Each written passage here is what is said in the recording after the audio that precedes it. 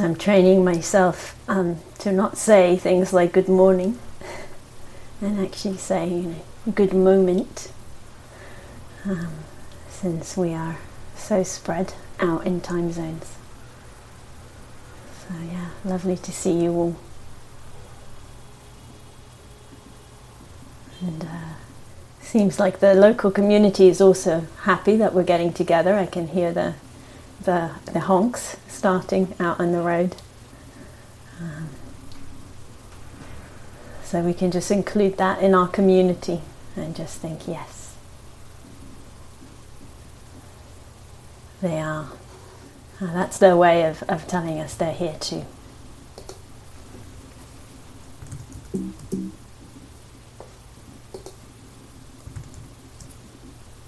So just a couple of things before we flow into the instructions for this morning. The first one is just about some awareness around the having the camera switched on when you're not actually meditating.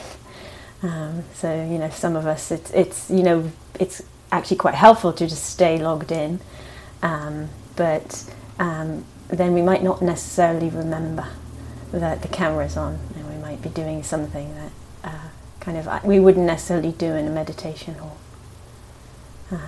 So just having some awareness around that. And this morning particularly someone wanted to apologize because they forgot the camera was on and they walked to the shower, so we're bringing their apology to all of you in case you viewed that, and we can all have that awareness in our practice. It's part of it can be quite beautiful, and a few people have mentioned that sense of our home, or our one of the rooms in our home, or a space that we're making into the meditation hall that becomes the meditation hall. And so that can be quite a beautiful practice to extend that awareness. Yeah. Actually, this is the hall. And so, of course, you don't need to log off completely, just to turn off the camera. And another something else, which is just for the MMTCP participants, just to say, we realize that for some of you, there's a kind of extra layer of stress on this retreat, with a sense of needing to kind of comply with requests of the program. And so just a real encouragement to see if we can just relax that tension, relax that contraction, and really be on the retreat. Yeah, which is, that's what you're doing. That's why you're doing it. That's why you were asked to do this. And so just, don't worry about, are they logging that I'm here or not? Yes, we are. Okay. Just kind of keep letting us know when you're in a session. We're also doing we've got another way of checking as well. But just keep letting us know. That's really helpful for us. And then relax. Yeah, relax. Just a real encouragement with that. Because we really, for us, we're offering this retreat for you, for your life, for your practice. Yeah, that's our priority. And we would really like that, for you to feel that and to be able to kind of dive into that.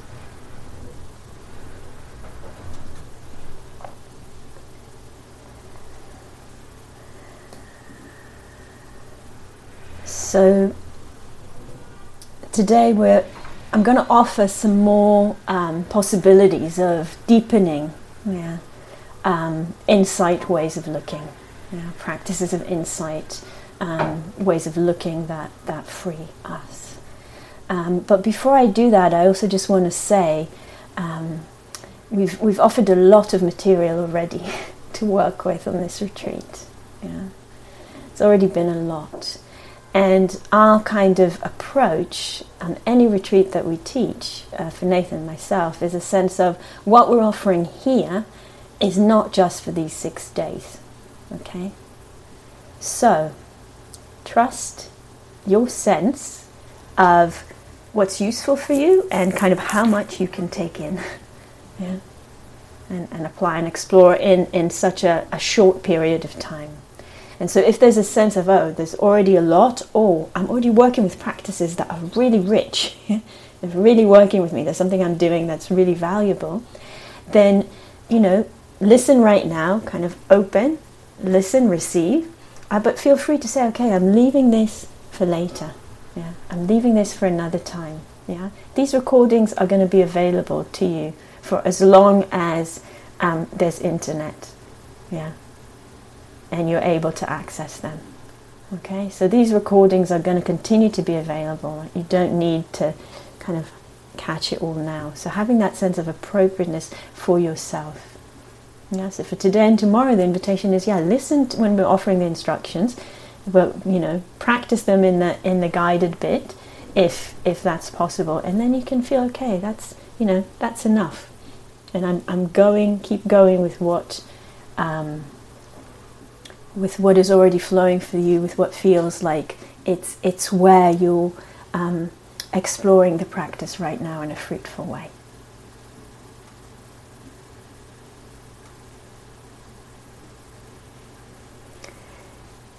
So yesterday in the talk,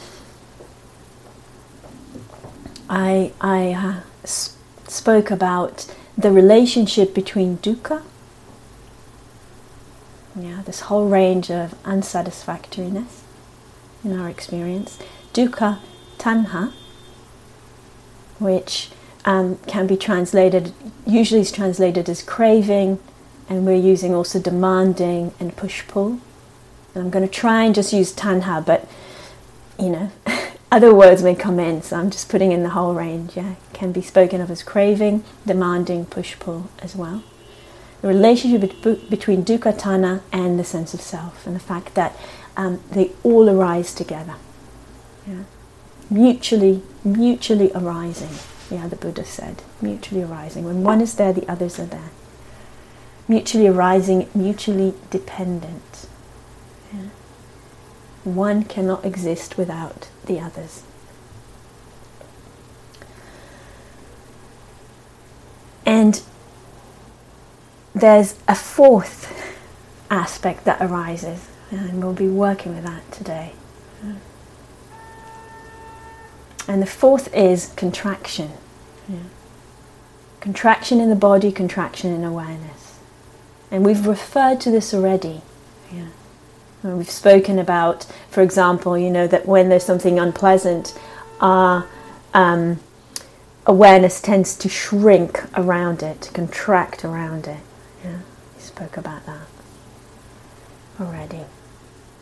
But we can the contraction equally arises also, with any form of tanha, not just with the unpleasant, with any form of tanha, including around the pleasant. And we can really feel it in the body. This is why the push-pull is quite a good way of speaking of the tanha.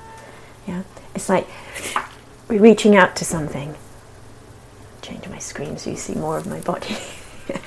And reaching out, we're wanting something, and we can feel the contraction, or the pushing away with what we don't want, or the kind of like when it's neither, we're not going to spend a lot of time with this, but when it's neither pleasant or unpleasant, there's just this kind of floppiness. And that's also a disengagement with experience. We kind of disengage. So when there's dukkha and when there's tanha, there is contraction. When there's dukkha and there's tanha, there is contraction. And today we're going to explore this and work more with contraction as a way of reducing tanha and dukkha. Okay? So let's explore this a little bit more. I'm going to say a little bit more about this. I'll try and go slow. I tend to get excited. Maybe you get a sense that, I love these teachings, and I love this practice. And it doesn't matter how often I practice it, doesn't matter how often I speak about this. I get excited,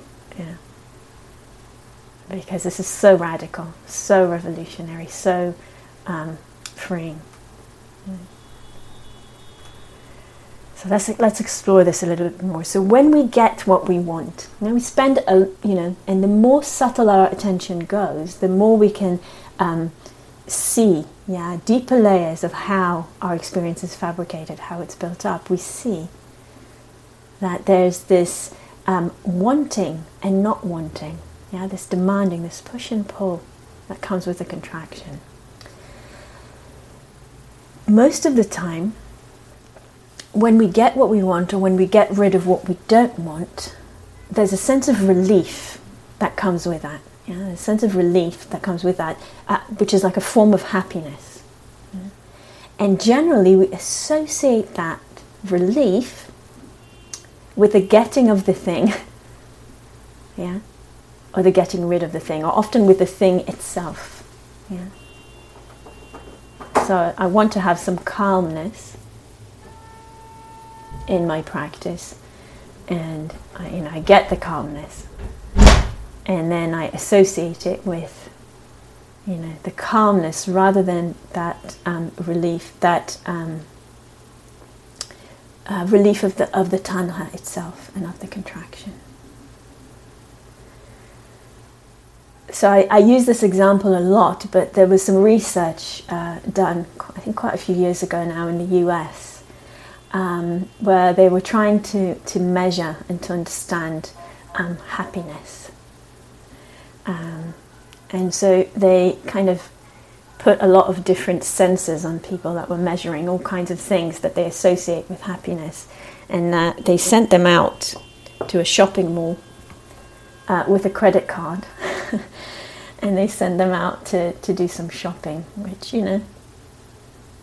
not what I associate with happiness, but, Anyway. And they were measuring what happened, what happened in the degree of happiness. People were wandering around the shops, finding something they wanted, choosing it, maybe trying it on, the whole process, going, standing in the queue, paying for it, getting the bag with it, walking out, right? That's pretty much the process when you go shopping, I think. And so the interesting thing was with this, at least for me, was at the peak of the happiness that people were feeling. And I'm going to let you guess, but so if you can guess and put into the chat when you think that the happiness was at its highest, but don't cheat, please. If you've heard me speak about this or this research, keep it to yourself. Let's see, before they went shopping, trying it on, when they pay, when they buy things for other people. This is beautiful. There's a lot.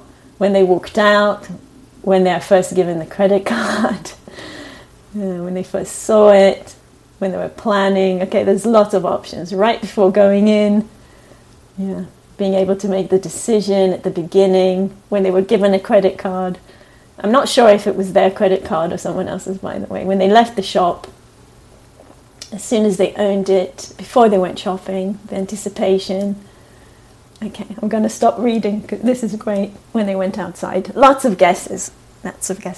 Okay, so the peak in the happiness was the moment when they were standing at the till, at the cashier. I think till is British English, isn't it? And they're handing over their credit card. So that moment, they're standing at the till, they're handing over the credit card. The other person's about to, is maybe got it in their hand. And anyway, they know they're paying for it. They know the thing is theirs, but they haven't got it yet. Okay, it's theirs, but they haven't. That moment. Okay, and so if we look at it, from the Buddha's teachings perspective, why is that? What happens there? Why is that the peak? I know it's mine. I haven't gotten it yet because, that's the relief of the craving and the clinging and the contraction and the demanding, the tanha, all of that, the push-pull. I know it's mine. But once I've gotten it, this tanha is such a strong mechanism in us that immediately it goes to something else. It starts looking. Where else am I going to get? the happiness? Okay, where else am I going to get the happiness? And the interesting thing for us, and this is really fundamental for us, this thing that we're not aware of, and it propels us in life. Yeah. Look for something to get rid of or to have. Yeah. So the happiness is not just in the object. Yeah, and when we say object, it can be, a job, a livelihood, a relationship. It can be a lot of things. It's not just going shopping. Yeah? It can be a lot of things. The happiness is not just in the object. Yeah? It's actually in that way of relating that reduces, relieves that tanha, and that contraction. And this is what we're exploring through practice. Yeah, this is what we're exploring through practice. And particularly today, finding that relief, finding that happiness by going directly to the relief of the tanha, and directly to that. And you may, this is something I can guarantee you've experienced on this retreat already, even if it was for a fleeting moment. Yeah, there's moments of ease. Yeah, are moments when the tanha and the contraction release and relax. Yeah, and it may have just been a fleeting moment. It's probably been more than that. Yeah, because another thing we're having to contend with is that our minds tend to kind of skip over that. They don't register that so much. Yeah. So, another way we can say it is the release of, not being fixated and obsessed with needing to get rid of something. Yeah, or to get something for happiness actually brings more ease, more well-being. Does this make sense so far? Yeah.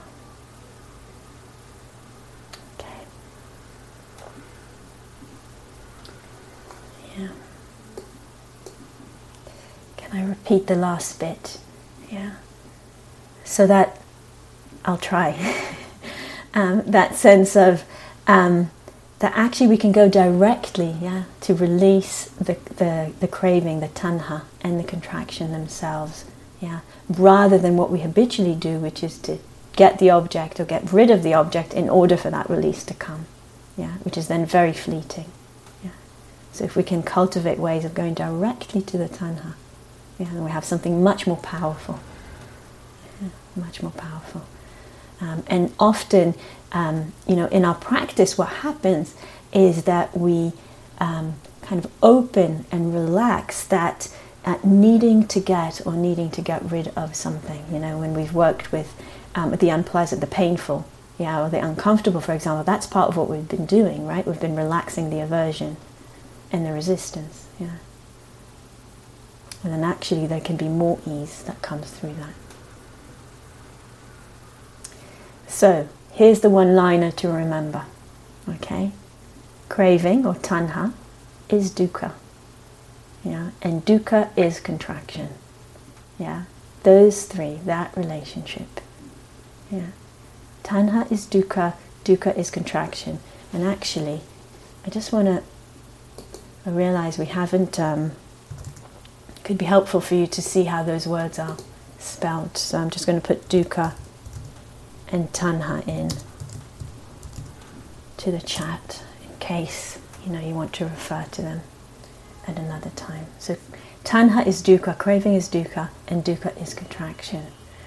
So what this means is that we can work with the contraction in the body or in the space of awareness. So if you're working with sound, it would be in the space of awareness, perhaps, more than in the body.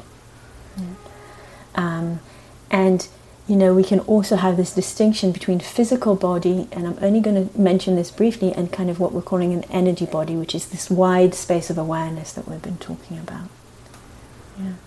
And recognizing the contraction there, and that knowing when there's contraction, and there's no Pali word for contraction, no. when there's contraction, there's dukkha. Yeah, knowing that relationship. Yeah.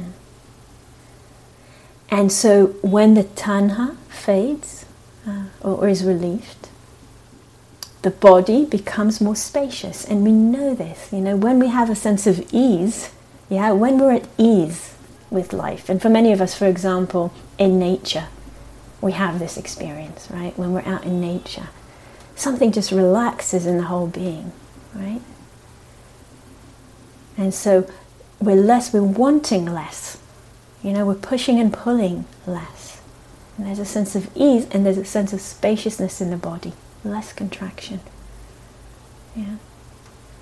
Well, another example I often give is often if you're, this hasn't happened to me for a long time now, but if you're around a very, very young creature, like a baby that's just, a few weeks old, or, another being that's very, very young, and you're just either physically in contact with them or holding them or around them, often also there's a sense of this softening and opening. So we might have different, if some people it's to do with creativity, music, might be other forms of art, when there's just that sense of less demand and it comes with openness and spaciousness in the body. So we know this. When the tanha goes down, when there's less demand, there's also more space, less contraction in the body field. So we can see this, and we can make this, we turn this into an insight way of looking. Actually, Rob turned this into an insightful way of looking for us. And so practice in this way. You can practice through looking, using this like a lens, and looking at phenomena, looking at appearances, looking at experiences as dukkha because of the contraction. Dukkha because of the contraction. And so, another insight that's here, when we work with contraction and spaciousness and openness in the body, the insight that is underlying that is the way the body and mind mirror each other. And again, we've touched on that. In the world of fabrication, this is called bodily fabrication. The body shapes experience also. So as we relax the tanha, we relax the body, and as we relax the contraction in the body, we relax the tanha, and alongside that, the dukkha.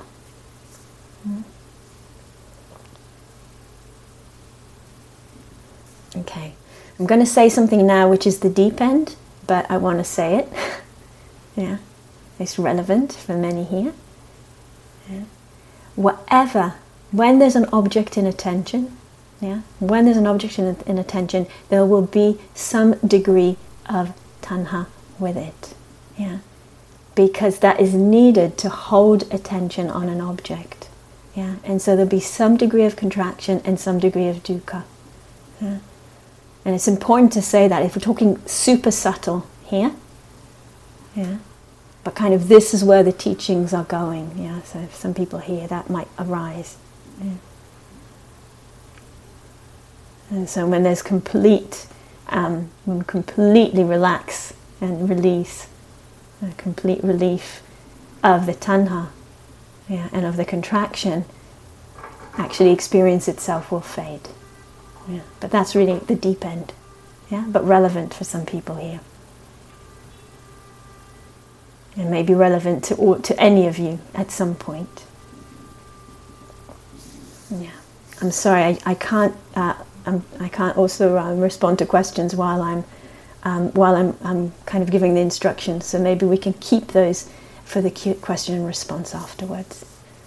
Apologize for that. And so another interesting thing with this is the stronger or the more gross, the tanha is. And tanha will come often with grasping, or clinging. These are the words that we use. The stronger the tanha, the stronger the contraction, and more gross. the firmer the grip in attention, yeah, it'll be more prominent, more like here, yeah, and the more dukkha. Yeah. So again, that relationship of mutuality between them. And it's a spectrum that it goes along. And so if one goes down, the others go down. Yeah, the spectrum.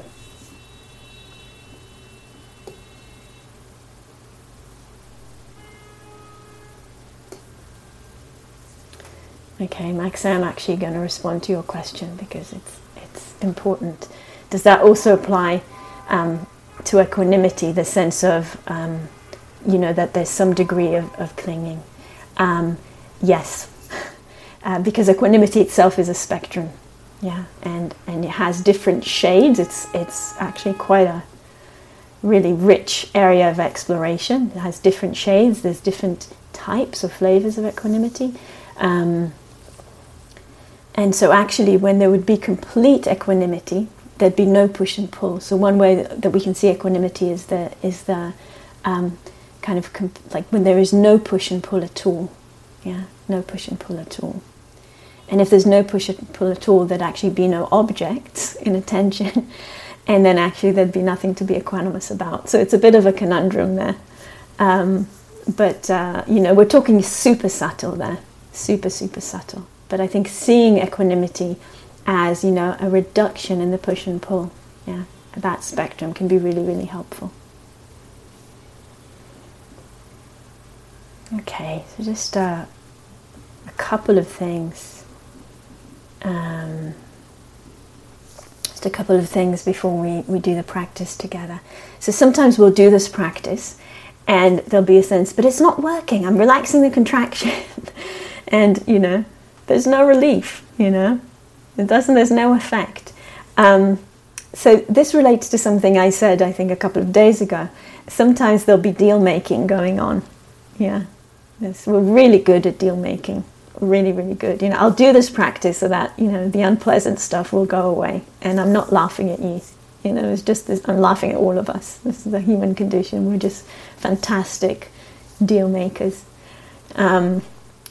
And so there might be a subtle, aversion to the phenomena there, just wanting to get rid of.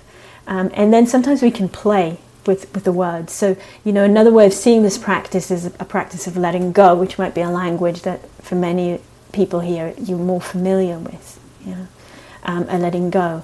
And when there's a subtle aversion, it's not so much letting go, it's like, shouldn't you be going? I'm going to let go of you so that you leave me alone. Yeah, so it'll be that kind of subtle deal making going on.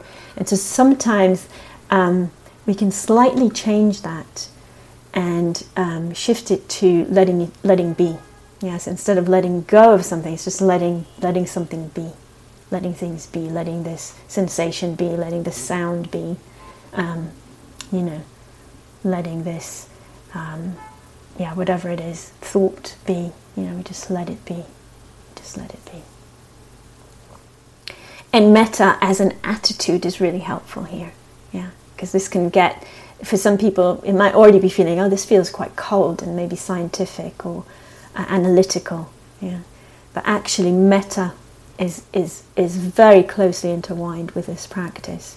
So we can bring in more of the attitude of welcoming and of allowing, and really to let things, okay, you're welcome to arise, yeah, you're welcome to be. And you're welcome to go, yeah. But I'm not getting involved with that pushing and pulling with that, yeah. So having a sense of the metta attitude there present. So that's the kind of overview, and let's practice together. We'll have about 25 minutes for a practice that I'll guide. So if you need to stand up or stretch any part of your body and then settle into your posture.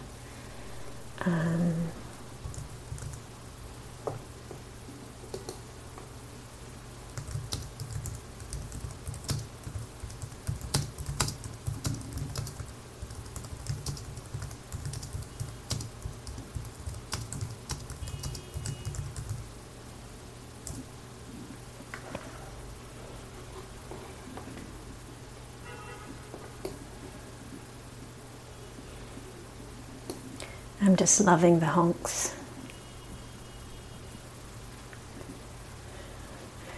I think Nathan mentioned this, but we've had since we've been in Israel since March, and living in an urban environment, which is not our usual habitat. And the sense of the honks of the horns being, I love you, and it when I remember, it's just fantastic. Every honk is the universe saying I love you. That really relaxes the contraction, by the way. All right, so let's settle into the posture.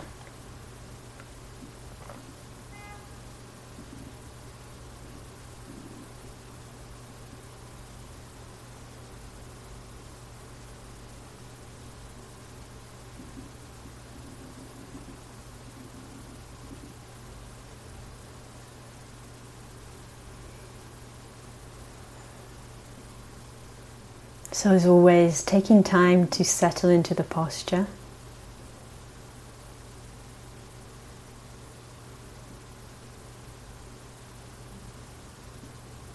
And particularly tuning in to any adjustments or changes that need to be made so the body feels as supported, as stable,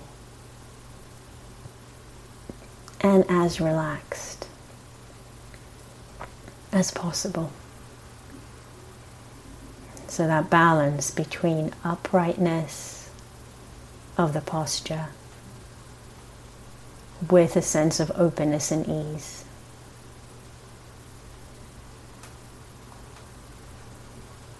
And for many of us, it's particularly worth exploring this around the whole torso, the back, and the shoulders and the chest.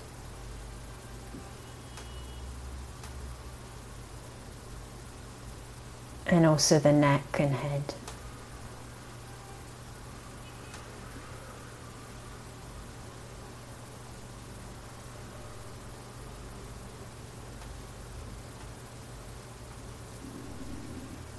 And so if it's helpful for you to feel the sensations of contact of the body with the seat and ground, kind of on one side, really grounding, rooting, and then from there flowing up. And sometimes helpful to almost imagine something gently pulling you up from the top of the head, so the whole body's aligned. And then opening upwards, but also just generally opening.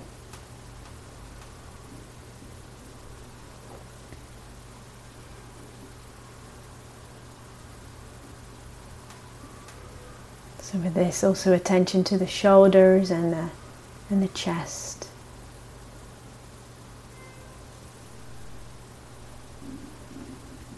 And if you're working with sound, if that's the appropriate object for you, then seeing if we can open to sounds and just feel the space of awareness opening out to the sounds. And the space of awareness as large as the sounds that it's receiving.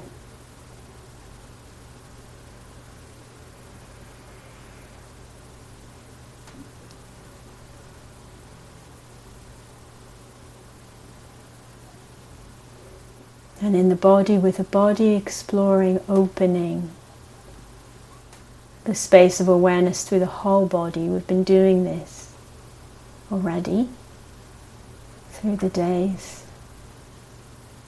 So it might be that you gradually expand the awareness from the contact areas or from somewhere else, and you open gradually, stretch it out.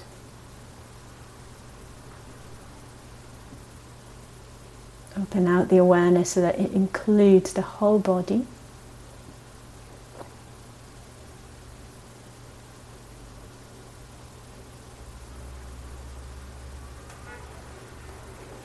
and possibly a space a little bit larger than the body. Sometimes it can be helpful to imagine as if the body's sitting in a cocoon or a bubble of awareness that's surrounding the body as well as filling it up. So just play with this a little bit, see what works for you.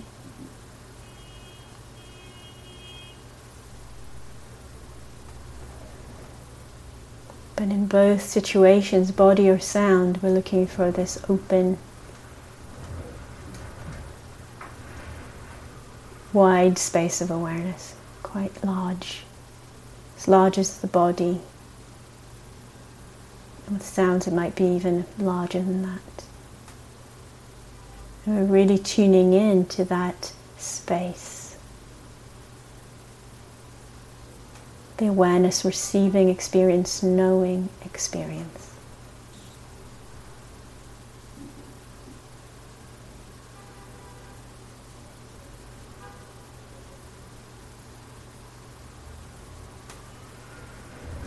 If you work well with felt sense images, with kinesthetic images, might be more a sense of that sensitivity of that field. So if it's sounds, you can feel the sounds being received and moving through that field of awareness. If it's more body-based, just the sense of that sensitivity of the awareness as it fills up the body space and includes a sense of the whole body sitting here.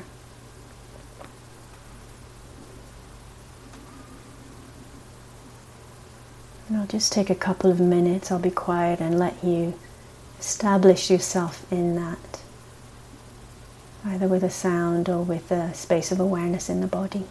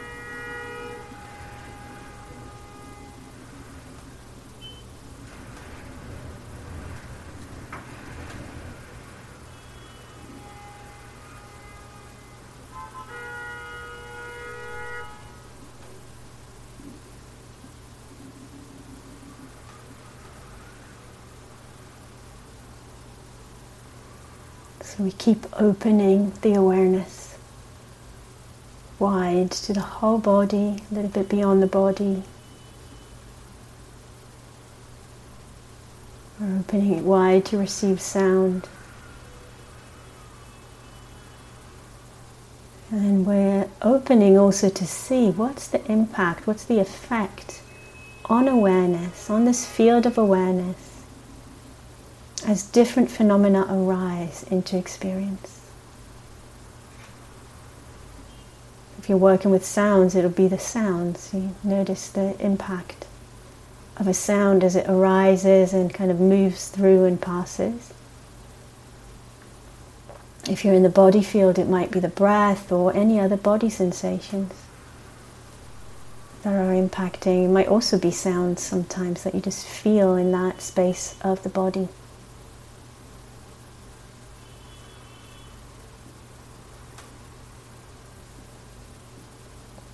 And so we're including both the object of our practice, the sound or the body space, But we're also noticing what happens when so-called distractions arise. And we have just a very light touch of awareness here. It's kind of we're resting into that knowing, into that sensitivity, into that wide open field.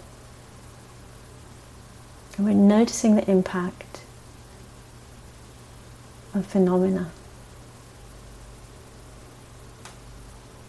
Whether it's the object itself, whether it's the so-called distraction. And we're remembering that the presence of tanha will be seen most clearly in the contraction.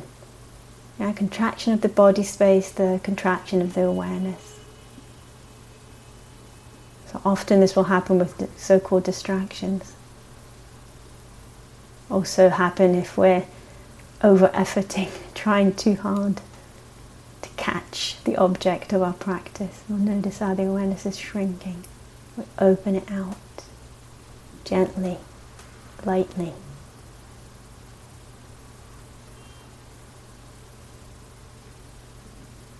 And we might need to do it again almost immediately. That's okay.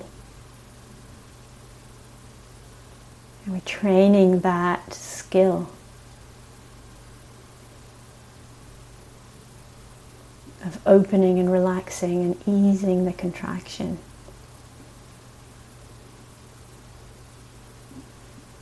So of course we need to keep doing it.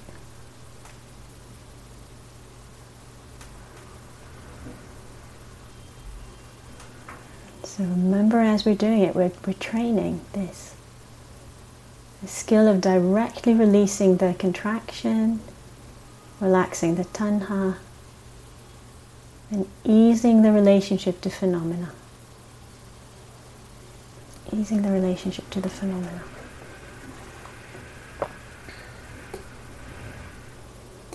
So I'm going to suggest a few ways of doing this.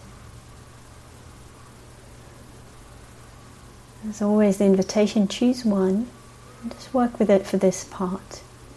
And you can always come back to the recording and work with a different one at a later time on this retreat or some other point. So the first one we're kind of already doing, yeah? We're intending to let go, to notice the impact on awareness of phenomena, whether it's the object itself,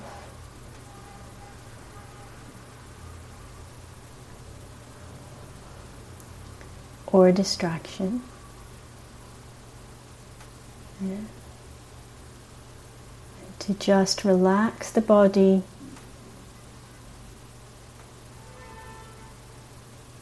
or open out the space of awareness, or both. Yeah, sometimes it can be a combination, body and awareness, not really separate.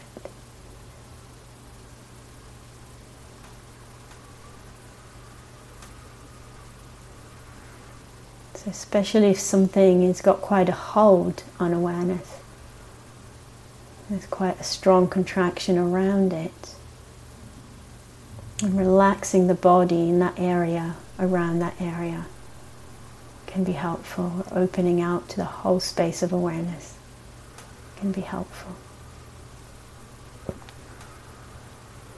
And the same might be around sound, maybe some tightness around a particular sound. You just relax, invite it to relax, invitation, not a command. Invite it to relax, invite it to let go.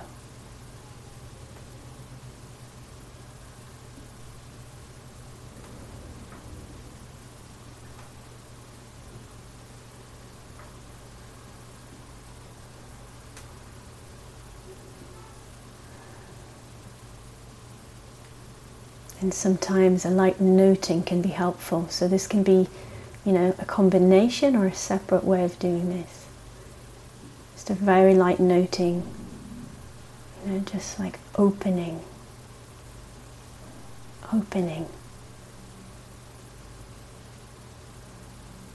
or letting be.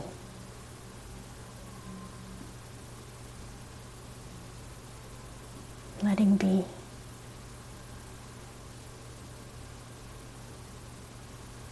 Or sometimes the reminder, this is dukkha.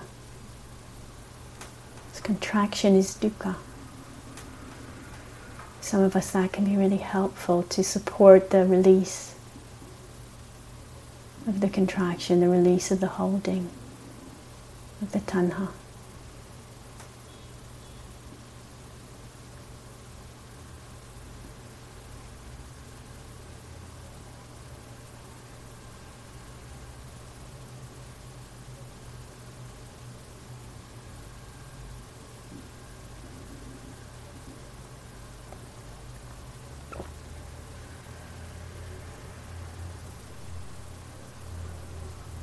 And so I'll let you explore these two for a while, then I'll offer another possibility.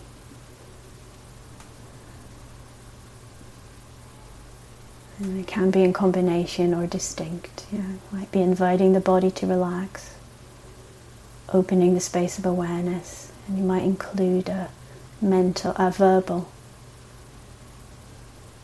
note or label or tag there, reminder. Opening,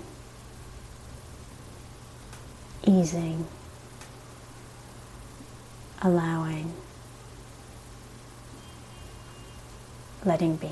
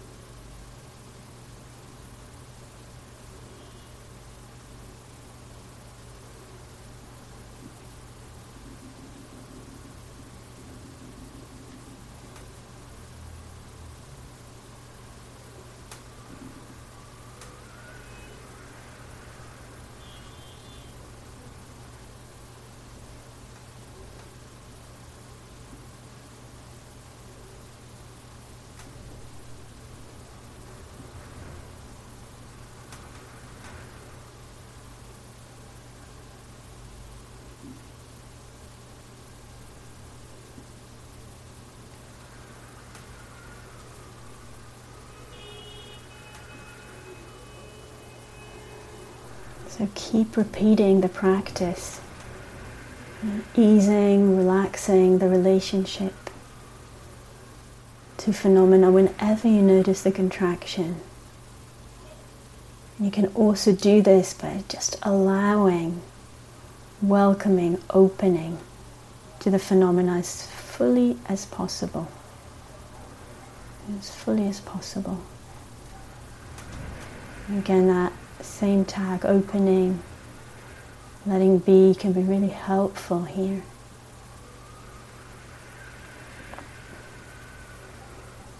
And you might even let go, analyzing the particular phenomena.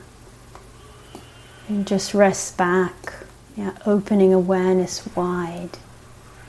Rest back to receiving whatever arises. Whatever arises, welcoming and allowing it to be. Not even looking for contraction or dukkha, just welcoming it to be.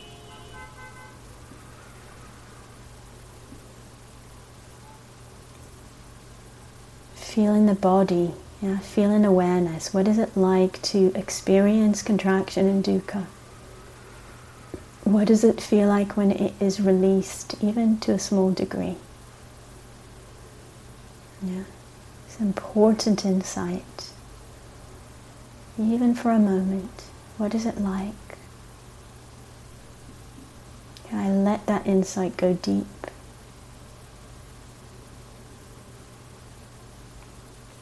If any sense of ease, of well-being, of relief, of pleasantness arises, stay with it. Spend time with it. Yeah. This is helpful in absorbing and deepening into the insight.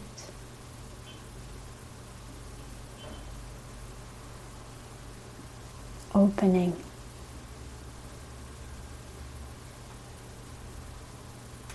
Allowing. Welcoming. Space of awareness wide. Stretched, expanded. The whole body and a little bit beyond the body, or to the sounds that are arising and passing.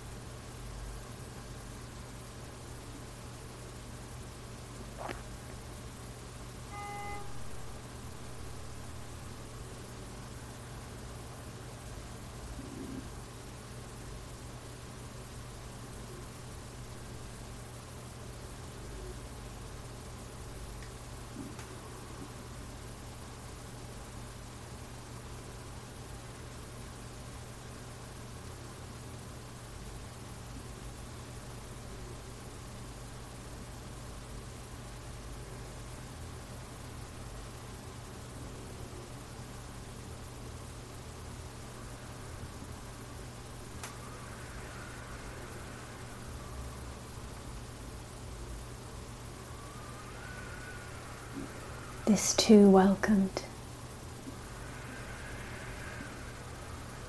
and allowed.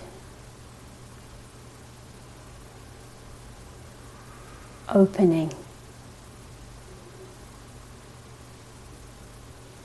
Opening to this phenomena. The breath, the body, the sounds.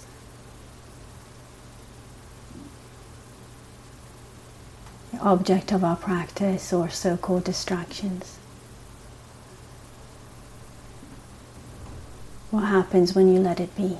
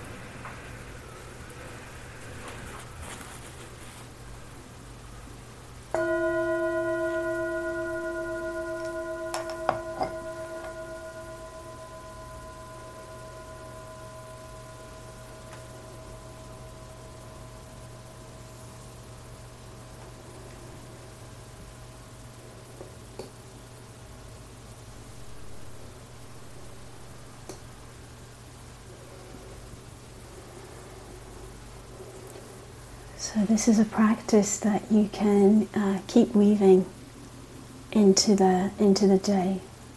Yeah. Really helpful to have wide space. Yeah. Wide space of awareness, expanded space of awareness in the body or with sound. And just this sensitivity, this listening to contraction when it arises. And then one of these ways of responding, relaxing the tension in the body, inviting it to relax. Just opening out the awareness. Gently, light, gentle touch with all of this. Using this, the verbal reminders of opening, of allowing, of letting be. For some of us, it's kind of what really works is more just a general sense of welcoming and allowing and opening to phenomena. We're just doing that, and of course, if there's openness and spaciousness, the contraction will naturally relax. So that's the invitation, if it feels appropriate to engage with another practice. And the invitation with this, if you do engage with it, is to continue with what Nathan was saying yesterday. We still need a good degree of samadhi practice, of gatheredness, of calm. So at least, I think half the time I would say, to do metta or to do breath or sound just as a gathering practice, like we've been doing. Pleasant breath, long breath, comfortable breath, or metta, or working with sound if that's your practice. And you can do that either through alternating practice periods, doing one like this, one like that, or through in one practice doing half, more or less. It doesn't need to be scientific. So half of it with a samadhi, with the gathering, the calming, and half with the insight.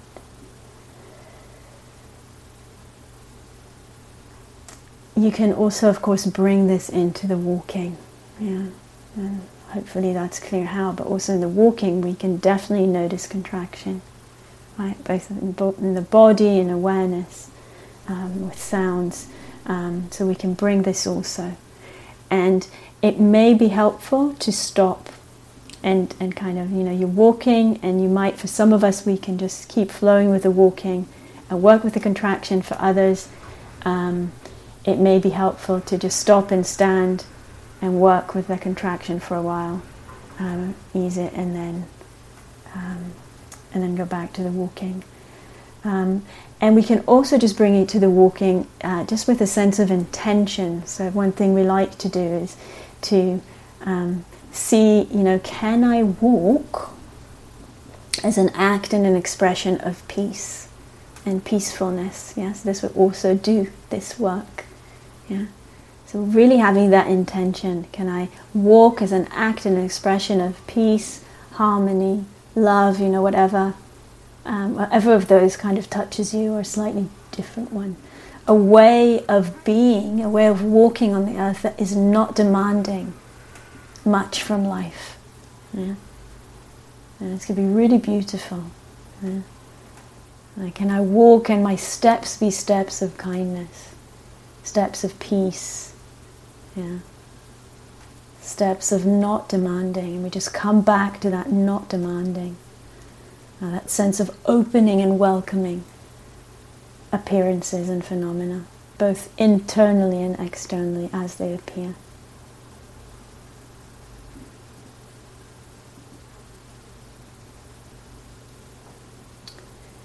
So I think that's the instructions for today, the suggestions. We always struggle with what to call this. Instructions feels a little bit, I don't know, not our style, but we'll relax the contraction around that.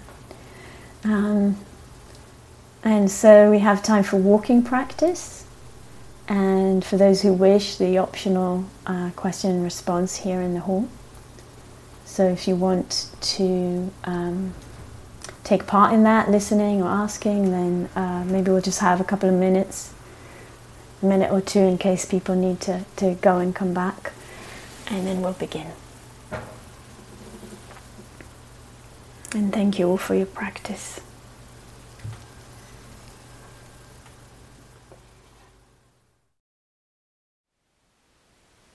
Thank you for listening.